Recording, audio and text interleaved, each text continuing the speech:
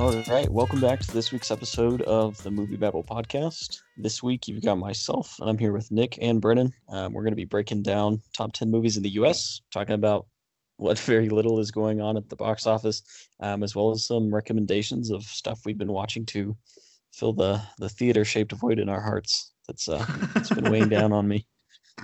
Man, I haven't been to a theater in like 6 weeks. It's a crazy time. It's so crazy. I miss the theater so much. It's just, I feel like I'm getting that stage now where it's like I really need a haircut really badly. Like it's like you like start trying weird things with like your facial hair. It's like you grow a mustache out just to see what it looks like. It's just it's a weird time for me, guys. What was the last movie you guys saw in theaters? Bloodshot. Bloodshot. I had lined up a triple feature with Bloodshot, Emma, and Onward, and then I forget why, but I could only make it to see Onward, and it's just I don't want that to be my last theater experience ever, you know? I mean, at least if it was like Incredibles 2 or something, I'd like it a little bit more, but it was one of the most average theater visits I've ever had, and I don't want to end on that. Yeah, when I went and saw Bloodshot, like I saw it like the Thursday night. And I feel like Friday into Saturday of that weekend, it was like March like 13th or whatever. It was like when like everything got really bad and everyone really started to hunker down. But like that Thursday, I'm just sitting there, just watching like Vin Diesel just mug to the camera, and in the way Vin Diesel does. And I was just thinking, it's like, man, if I get the coronavirus, like seeing Bloodshot, I'm gonna hate myself so much because it was just so stupid. Ugh, Bloodshot. Yeah, the last two I saw double featured, The Way Back and Emma, so I'm content with that. But I mean, it's been a while now. That was back at like first or second week of March, so it's hurting, but still a little ways to go. But I mean, we've been busy. We've been watching a lot of movies at home, and we'll get into that a little bit today as well. And I think the interesting thing will be that like when theaters open up, theaters are going to open up before movies are going to release. So I think we'll see, and I mean, they've already talked about like in China, they're doing the Avengers movies, but I think it'll open the door for a lot of these studios to re-release some stuff, which I think will be really cool. So like the day before I saw Onward, I saw the King Kong re-release. So I think if we could get a lot more of that this summer, since I mean, there really isn't a summer blockbuster season until the end of July now. That we can actually have a somewhat worthwhile theater going experience over the next couple months. Yeah, I'm kind of hoping for like I know there's some smaller movies like I felt really bad for Never Rarely Sometimes Always, which I know Colin and I both saw at Sundance, and it opened that same weekend as Bloodshot, and in like 4 theaters like in New York and LA, then went straight to VOD. I kind of hope for that one to get a re-release of some sort. I feel the same way for First Cow. The delightful looking Kelly Reichardt movie from A24 that was in theaters for like a small time too. I am hoping that some of these movies kind of figure out a way to get back into some theaters at some point. Yeah, and you look at like The Green Knight is still scheduled for the end of May, so we may see some of these smaller movies that have held on to their release dates that actually have pretty good hauls because there's nothing to compete against. Yeah, I think some of these other movies do need to come back, though. I mean, especially the smaller ones that you guys were talking about, First Cow. Yeah, I'd really want them to come back. So if we're able to get the theaters up and running again, and there's kind of a void to be filled, I think it would be worthwhile for some of these studios and A24 especially to bring back some of these movies for a little bit. Yeah, and I think it's really smart as well for I think just Netflix in the interim because we'll talk about it more, but they've had so much stuff come out the last few weeks, and I forget where I read it, but there was a report that basically said that all of Netflix's 2020 slate has been shot already. So like it's all like basically done. So I mean, it's gonna be a little tougher to edit and like when everyone's kind of zoned off as they are now, but like at least everything's shot. So like realistically, everything will be done for them, and like so they're like releasing like I don't know, like a few like items every week now, which is just insane to me. But it's just like every week, I feel like I understand like the power of Netflix even more because they're just like they release a crazy big movie with Chris Hemsworth, and they also have like a really interesting documentary about the circus of books in LA. Like they're just like I don't know. Like every Friday and like I see like this things like the what's the new thing is like on their homepage. It's just crazy to me like the amount of stuff they're pumping out. Yeah, I mean they're worth more than Disney right now, which is just crazy to think about. It's so insane. But I mean, like you look at it, and really, like all these studios have a lot more that would have, like Disney, has parks and a whole lot of this merchandising stuff that's kind of shut down right now. But Netflix, like, isn't really being weighed down in terms of access to what it's trying to put out, and so like they're just in such a phenomenal position to be making money and getting people on their service right now. Definitely. I mean, it's kind of the not. I don't want to call anything about this perfect, but it's the perfect storm for Netflix. It really is because I feel like for a minute there, like when Disney Plus was launching, and there was also news for with like HBO Max like coming out and like Peacock, like whatever the hell that's gonna be. Like I feel like all of us were like, "Ooh, I don't know, like Netflix, like are they gonna survive?" And like I feel like at this point, it's like yes, like of course they are.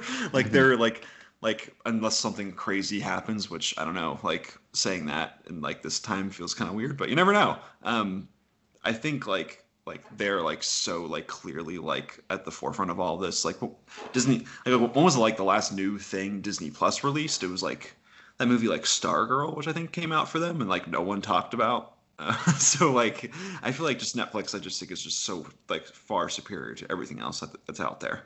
Yeah, and I mean, Netflix kind of they didn't really have to do anything to earn this, but none of the other streaming services that are supposed to launch this year have really launched yet. It's like HBO Max is still about a month out. Peacock is towards the end of the year. And so like all these Netflix killers are currently doing nothing while Netflix is just growing astronomically because nobody can leave their house. Yeah, and I can't say I'm quite the Quibi head. So like I don't think that's gonna be doing much either. And I've been thinking about it's funny because I've been thinking about like, hey, should we talk about Quibi at some point? And then I just like I have like the realization where it's like, no, I don't really want to. I Yeah, have no there's desire to talk about that. nothing really to say. Yeah, they were pretty aggressive trying to get people in for the 30-day, or I think it was even longer. I think it was like a 90-day trial. Yeah. And I've yet to talk to somebody that's like, "Oh yeah, I have Quibi." Pour one out for Quibi. You hate to see it. So like, they literally cannot give it away right now. It's only a 500,000 downloads on the Android store. Didn't even break 1 million. So rip Quibi. Yeah, not great. It's rough. But good thing we're not here to talk about Quibi because we've got some Netflix rankings to break down. So I'm going to run through the top 10 for Netflix movies this week, which had a pretty surprising amount of animation, in my opinion. But number one was Extraction, which was the Chris Hemsworth produced by the Russo brothers action epic, followed by The Willoughbys, which those are new Netflix properties. And then Despicable Me is in the number 3 spot, followed by Django Unchained, which re-released on the platform. It's been on there before, but came back. And Angel Has Fallen, which is I think it's kind of hung on the past couple 10 weeks. We or top 10 the past couple weeks as well. And then Code 8 was in the number 6 spot, followed by The Green Hornet at number 7, Incredibles 2 at number 8, Angry Birds 2 still hanging in there at number 9, and surprisingly The Grinch at number 10. Yeah, it feels like a lot of. I mean, we've kind of seen a lot of trends where it's like, all right, like what's like a buzzy new thing on Netflix? So that makes a lot of sense for like Django or something like that. But it's also I feel like there's just so much time that has to be filled with like parents with multiple little children who are like probably getting sick of them at this point. So like yeah, like almost like half of this list is animated films where it's just like please just go watch something and let me like breathe for a hot second. It's really funny to think about that way, but I watched the Willoughbys new movie, which I actually quite enjoyed. I should say I really like the first half of this movie because I guess for background, it's basically there's a group of kids, a son who's voiced by Will Forte, and then a daughter. I forget the character's name, but it's voiced by Lisa Cara, the singer, which is really interesting. And then two twins who they're just like they're kind of like the weird twins you see in every like one of these animated movies.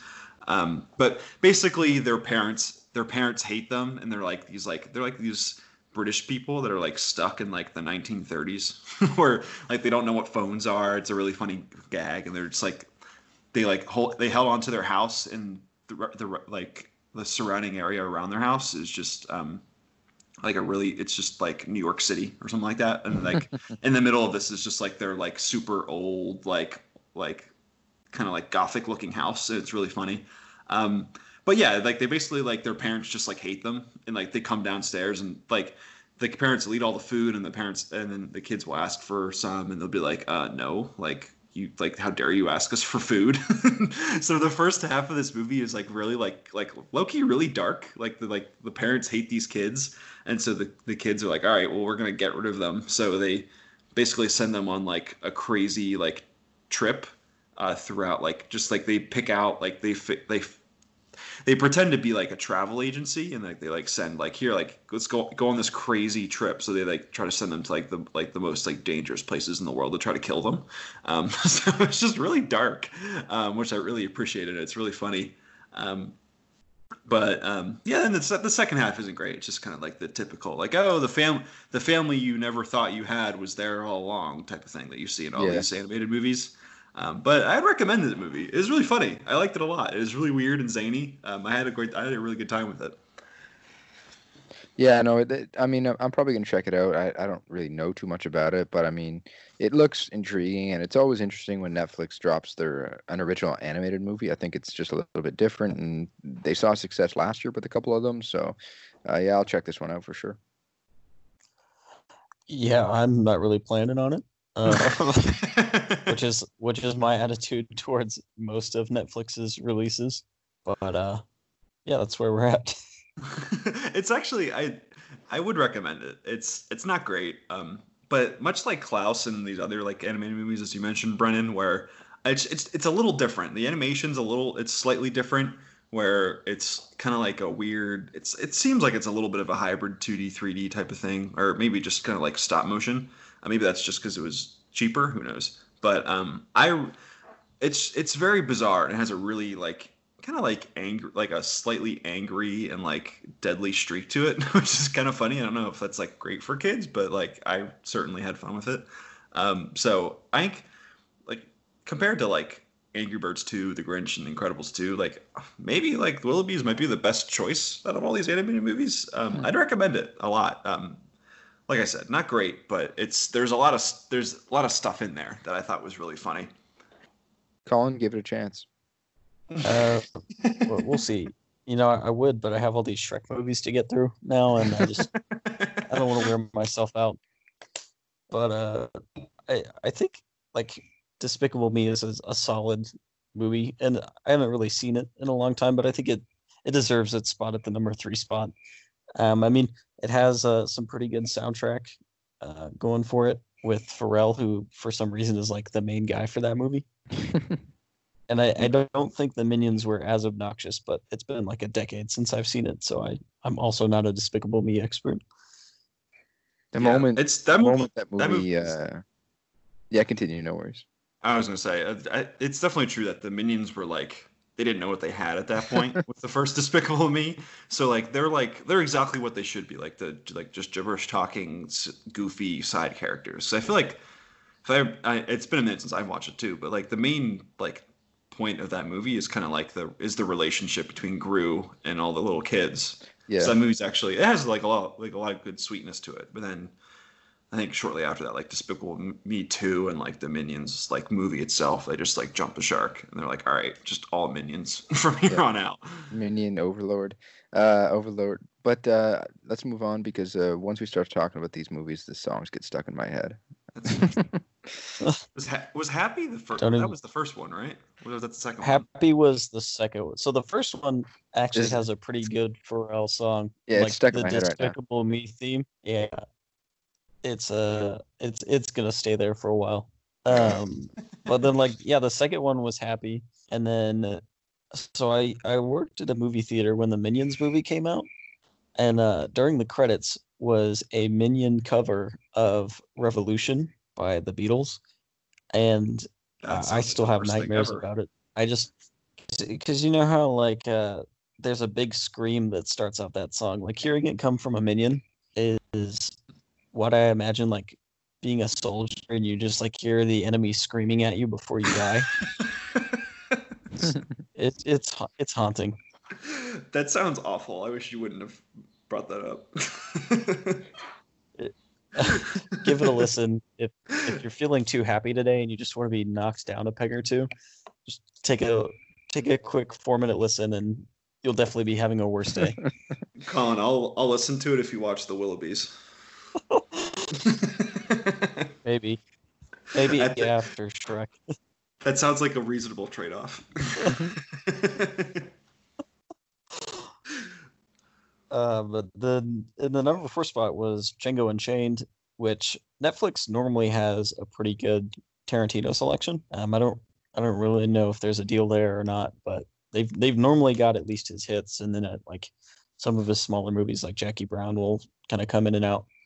But normally they've got like Bastards, The Hateful Eight is always on. Like there's a special edition of The Hateful Eight just for Netflix on there.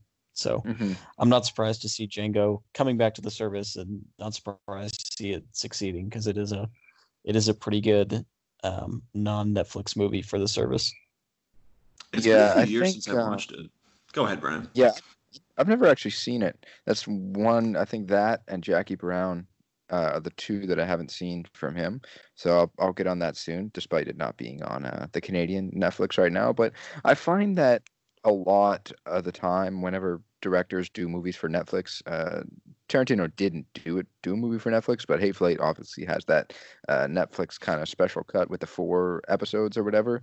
You see a lot of that director's library get opened up onto Netflix. Like Marty right now in Canada, at least, ever since The Irishman just a few months ago, we have like 12 different Martin Scorsese movies right now on the Canadian Netflix. So, I don't know. I just find that happens a lot. Even with Noah Baumbach, with Marriage Story, and even Meyerowitz. Since then, like all his other films have been dropped on the Canadian Netflix right now, and I just find that that's kind of a trend.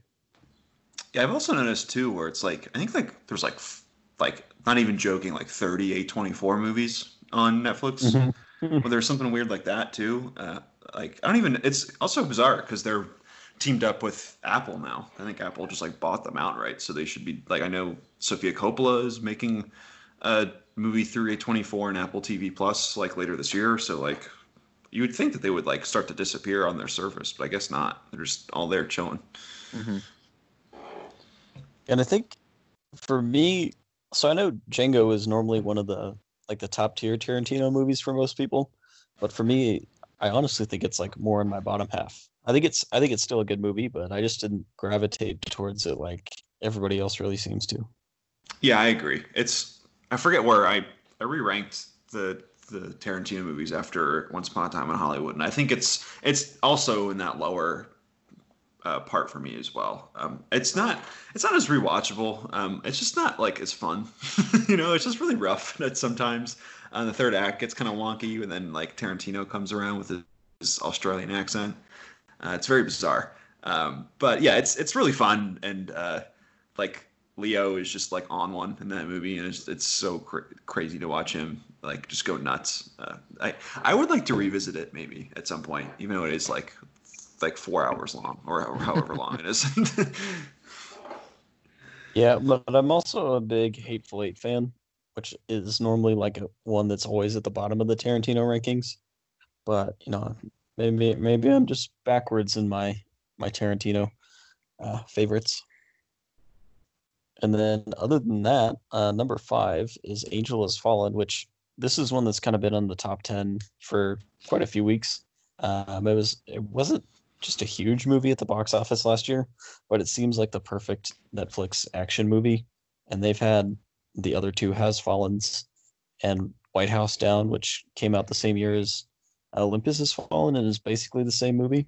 But it seems like a very good franchise for Netflix, and the fact that it keeps being in the top 10 just kind of reaffirms that.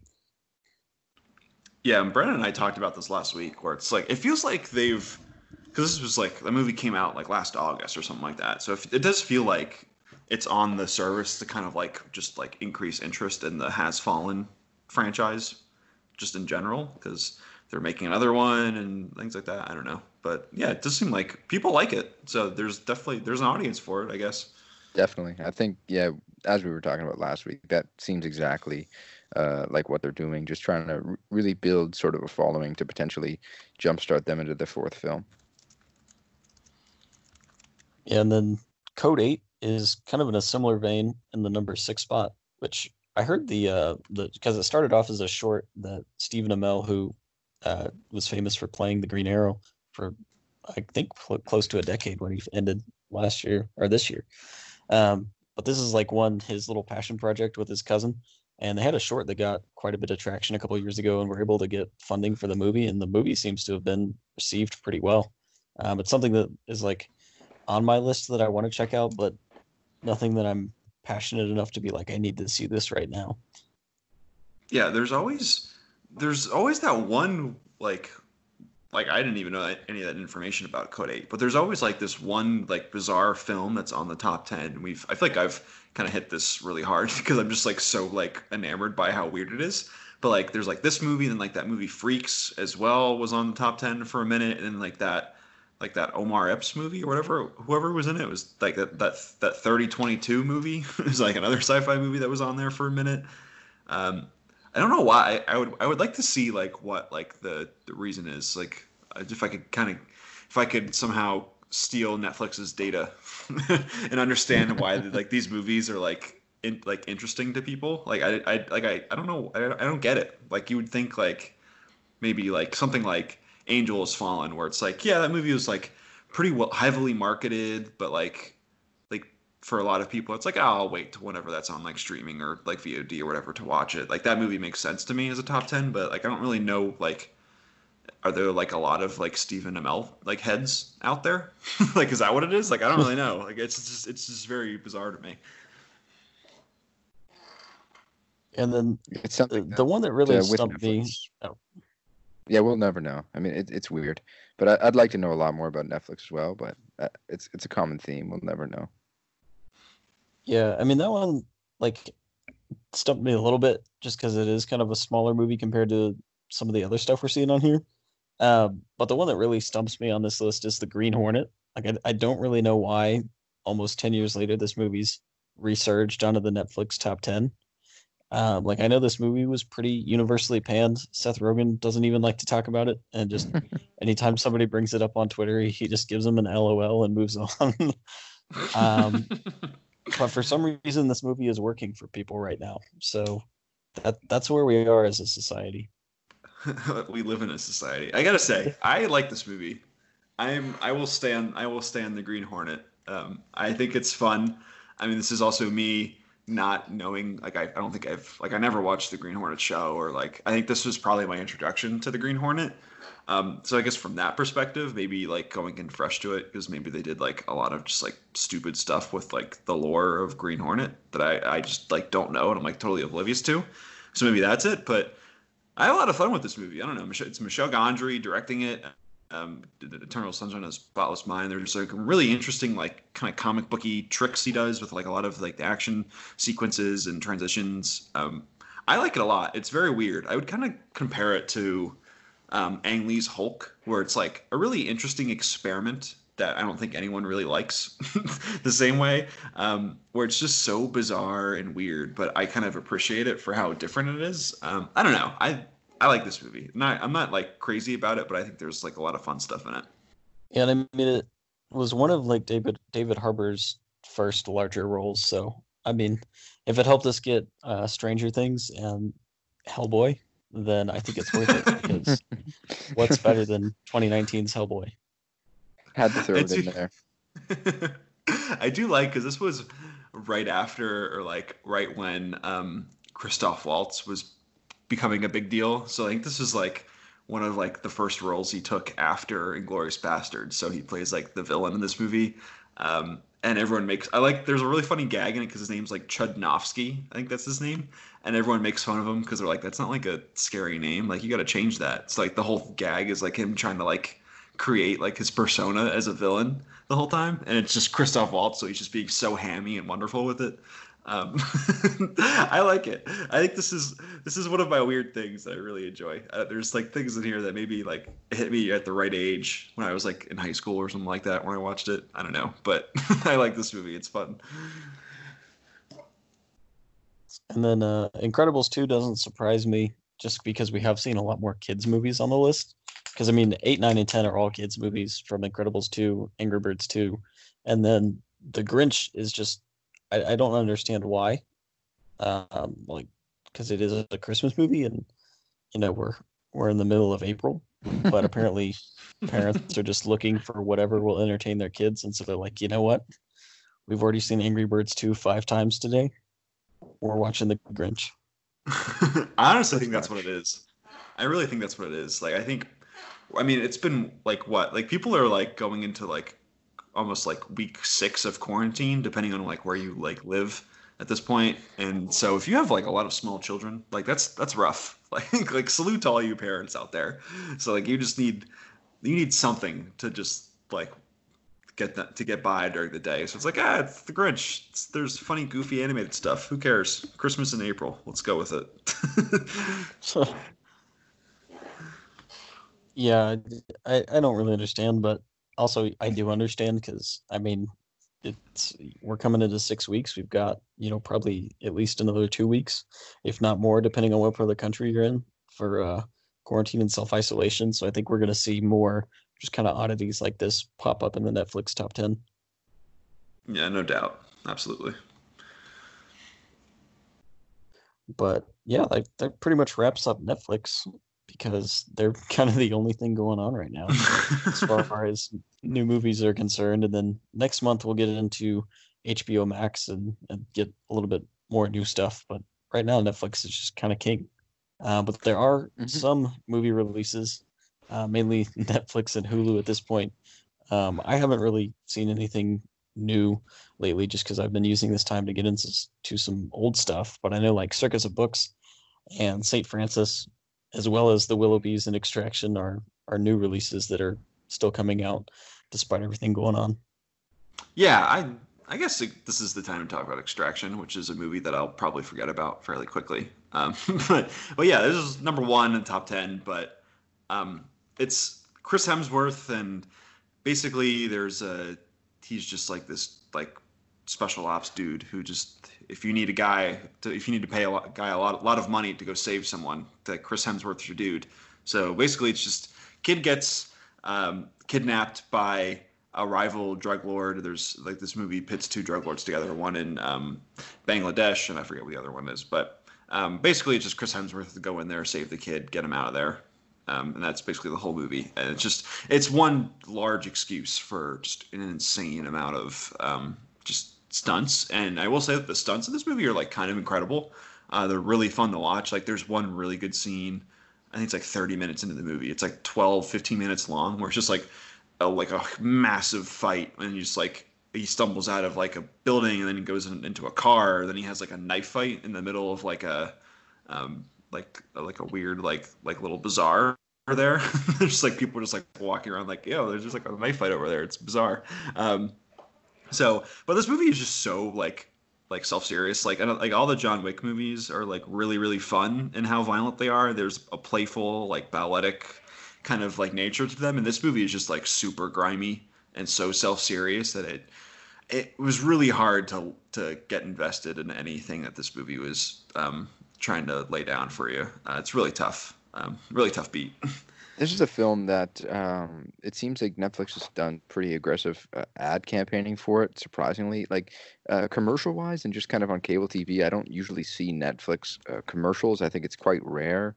But I just sitting down today watching TV, I think I saw a commercial for this film twice, maybe 3 times. So that was kind of interesting to me. Maybe they have some excess cash they're willing to spend on ad promos, but I don't really recall Netflix doing that much in terms of TV ads. But for some reason, I've seen a lot for Extraction. Yeah, I feel like Yeah, there's sorry, Colin, but there's like a few every single year where they pump a pretty good amount of money into them. Like I know that this movie costs like 60 to 70 million dollars, like right in that range. Like it's a pretty expensive movie. And so like and it has like Chris Hemsworth is your lead and like the visionary director Russo brothers are tied to this and that's what they've been advertised as. But I feel like there's like every like I feel like Six Underground was pretty heavily marketed like last year, the end of last year as well. Like I feel like there's a couple where they know that like teenagers are gonna watch Tall Girl on the service, you know, like no matter like how hard they advertise it. But I feel like there's a couple where it's like, especially in this time where they're looking for new subscribers and like during this downtime and no one really has anything to watch.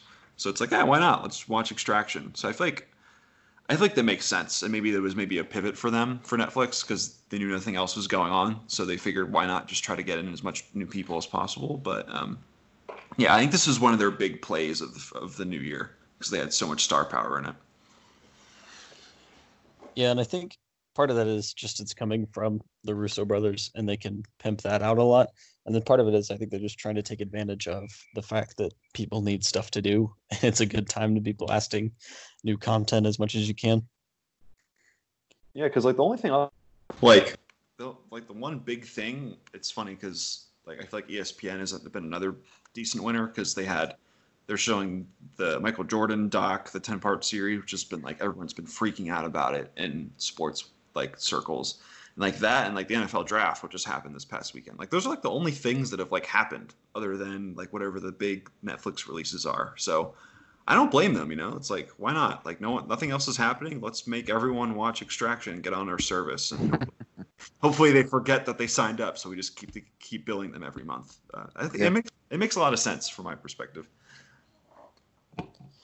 Yeah, it's definitely no surprise, and I mean it seems to be doing pretty well. I won't be surprised if we get a sequel, just because the at least like the critical reaction has been kind of mixed, but I think the audience reaction has been fairly strong, and kind of like you were saying, the action is really what's carrying this.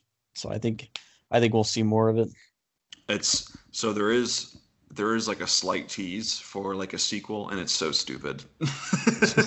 It made me so angry because just I won't spoil it here because it's a new movie, but the way the movie ends, and there's like a little bit of like a teaser at the end for like something to happen going forward, and it just like it was like such like an fu, like the way like what just transpired beforehand. But yeah, my guess is we'll be seeing more if these people are available. I mean, Hemsworth is maybe or maybe not in Guardians 3, so he could have an opening. There you go. But yeah, that kind of wraps up new stuff. But we've been filling our time with sometimes really old, sometimes sort of old stuff. Just catching up on movies and revisiting some favorites. So let's take this time to talk about some beautiful movies. I'm going to talk about the worst movie I've seen since coronavirus started, and that is Scream 3, which I decided to watch last night. And I mean, I like the first two Screams well enough. I think the first one, especially, is pretty fun and inventive. But Scream 3 was just really annoying for me. And I've never been so uninterested in a movie as I was watching it. Because it does this dumb thing where it tries to be meta, and so the plot of Scream 3 involves the making of the fake movie Stab 3. And so about every 10 minutes, one of the characters will like point out a horror trope or something about the script of Stab 3 and just like cheekily look at the camera. And then, lo and behold, that same thing happens in the actual movie like 10 minutes later. And it works in the first Scream when Craven does that, and it's kind of clever and like helps that movie stand out. And by the time we get to Scream 3, it's just obnoxious. And I was so ready for the movie to be done. And then finally, an agonizing hour and 45 later, it was. It Rough. seems like there's it's interesting because I think I've only seen the first Scream, so I haven't even seen two. But it seems like I've heard at least in some circles where it seems like Scream 3 is starting to go through like some sort of like no like this movie is like actually good, and we haven't been like appreciating it for what it is this whole time. So it is really funny to hear you say be like, no, this movie is like awful. No, this Scream 3 is like Joker in the sense that it thinks it's being clever, but it's not. It's just saying things very loudly. How dare you defile Joker? The greatest, the best movie of 2019. Oh god. So that's been my anti-recommendation. I guess you can count it as a recommendation for the first two Screams, but just stop there. Yeah. Perfect. I took the time sometime this weekend to rewatch a few recent movies that I really liked, and one of them was Roma, which I hadn't seen since kind of like the big hoopla of it at the end of 2018. I think I saw it in theaters, which was great, and then I rewatched it on Netflix shortly after when it went on there. But I hadn't seen it since, and you know what's a really good movie? Roma. Roma is really good. Like, it's interesting because I feel like we all get like trapped in like, oh, what's next and what's all coming, and we all get excited for the next Oscar season. But I feel like we like maybe like it's died down a little bit, but I feel like we don't really get a lot of Roma conversations anymore. But this movie is so good. Like I adore everything about Roma and what Alfonso Cuarón is doing. I think it's one of the best looking movies of like the past couple years, and just the way this movie uses deep focus to kind of show just life unfolding surrounding Cleo and how she's like going through like her own issues. But then there's like one of my favorite scenes in that movie is where like at the end of it where the entire family is just destroyed and like their lives are falling apart, and in the background there's just like a marriage, and like there's people like they're so happy, and like I think just like that's just like throughout this entire movie where like there's other people going through like their own issues while like you're following like the main like plots of this movie. So I just find it so moving, but I think it's just so terrific. And I think it's also for anyone who hasn't seen it and who's kind of like was like thinking about seeing it, but then they just decided not to. I think it's a really good entryway into foreign film, and kind of like if you're even like a little like standoffish towards black and white, like I think it's a really good entryway into all of that, because it's like 2 hours and 15 minutes, but it really moves, and like it's super accessible, and all the emotions in it are like really, it's like so devastating, and like anyone watching it can kind of really get a lot out of it. So that's my 2 years late recommendation for Roma. It's so good. I love everything about this movie. I was nervous because it's like I'm pretty sure I made this like my number one movie of 2018, and I was like, oh, like let's see how this like if this holds up or if this was me getting caught up in everything. But no, this movie is just terrific. I love everything about it. I think you're right in the respect that it's a good entryway for people who maybe, as you said, standoffish to foreign films or black and white movies, because I do think it's pretty accessible for the most part. I think pacing is something that, I mean, I like the movie a lot, but I think for a lot of people who maybe aren't into capital C cinema, if you will, I think maybe the pacing is what would turn them away, if anything, because for the most part, I don't think this is a film that's hard to follow dialogue-wise. I don't think the black and white hurts it. I think it helps it. So yeah, you're right. I think it's a good gateway for people who are kind of standoffish to those aspects. But yeah, it's still a great movie.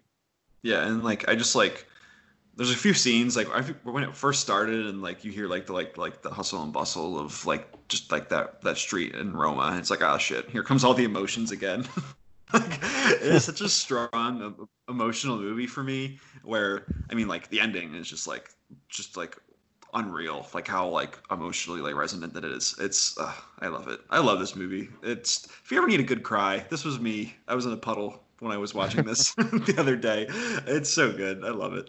And it's a movie where you don't really.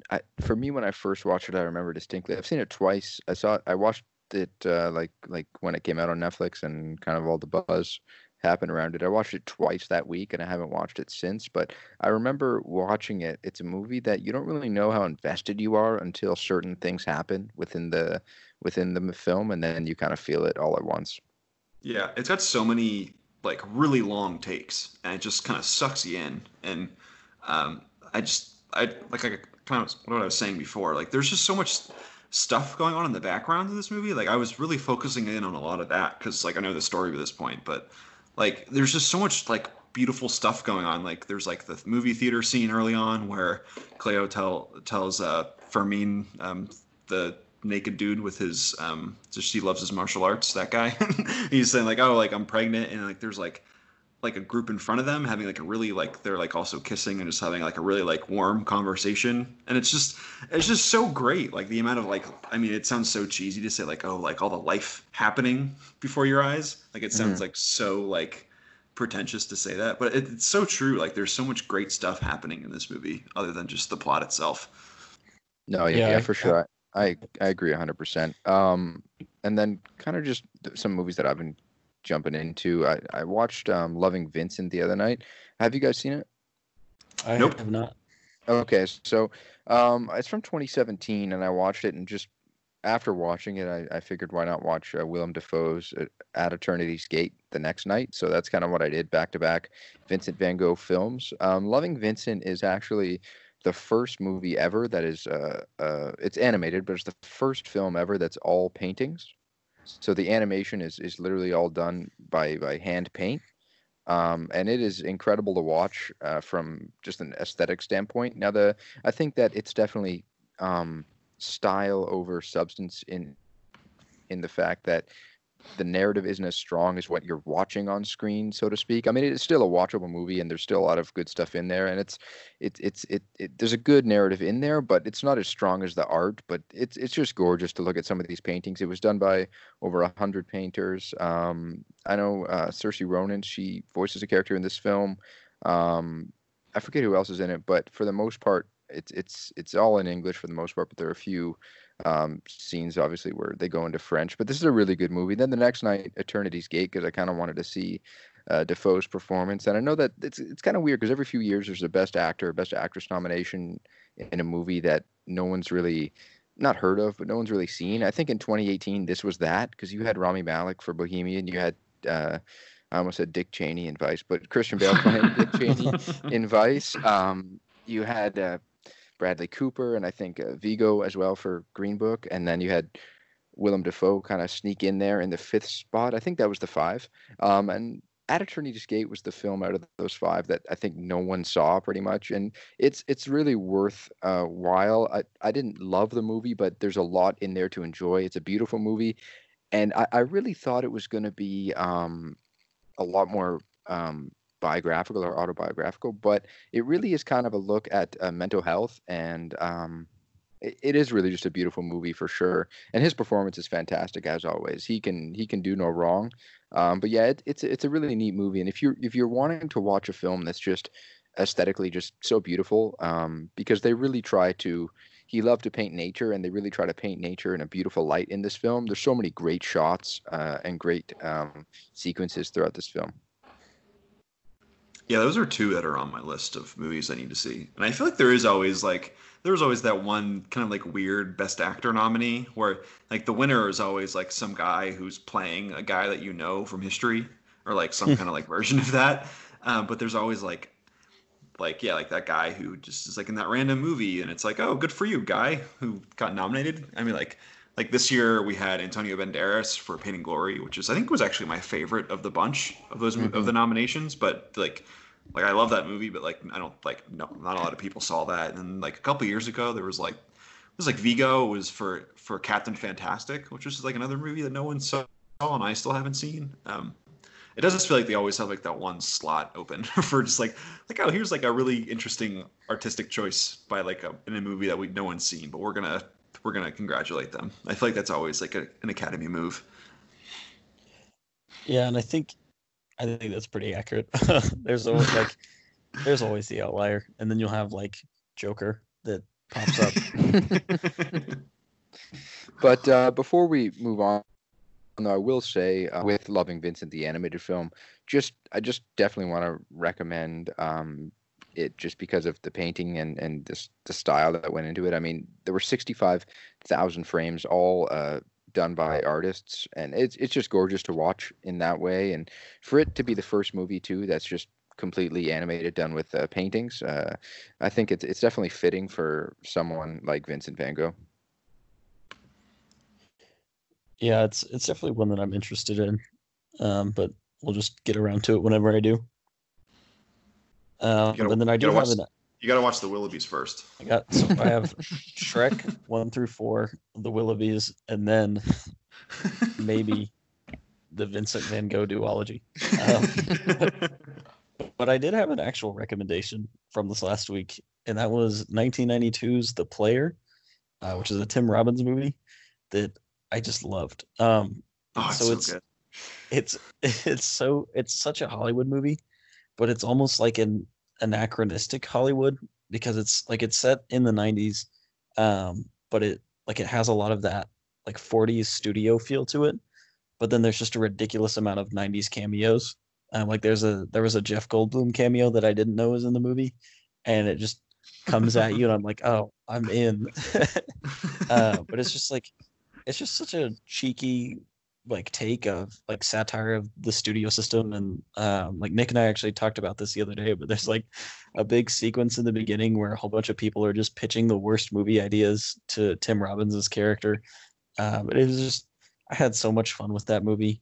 What a 2 hours. What a picture. I love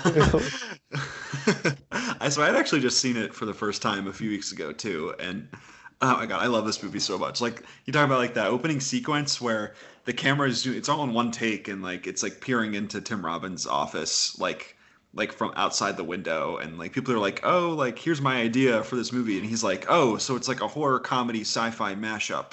Oh, interesting. It's like all like literally every genre put together. It's so funny. And they're like, oh yeah, we'll get a new hot star. And like all of them say like Julia Roberts or like, and if it's like a guy, they always say Bruce Willis. And there's a hilarious payoff at the end of that movie with with those two actors. It's so good.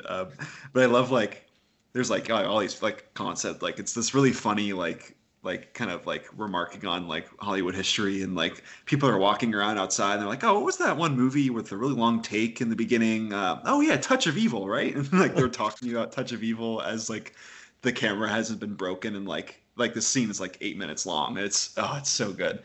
But yeah, Tim Robbins goes nuts in that movie.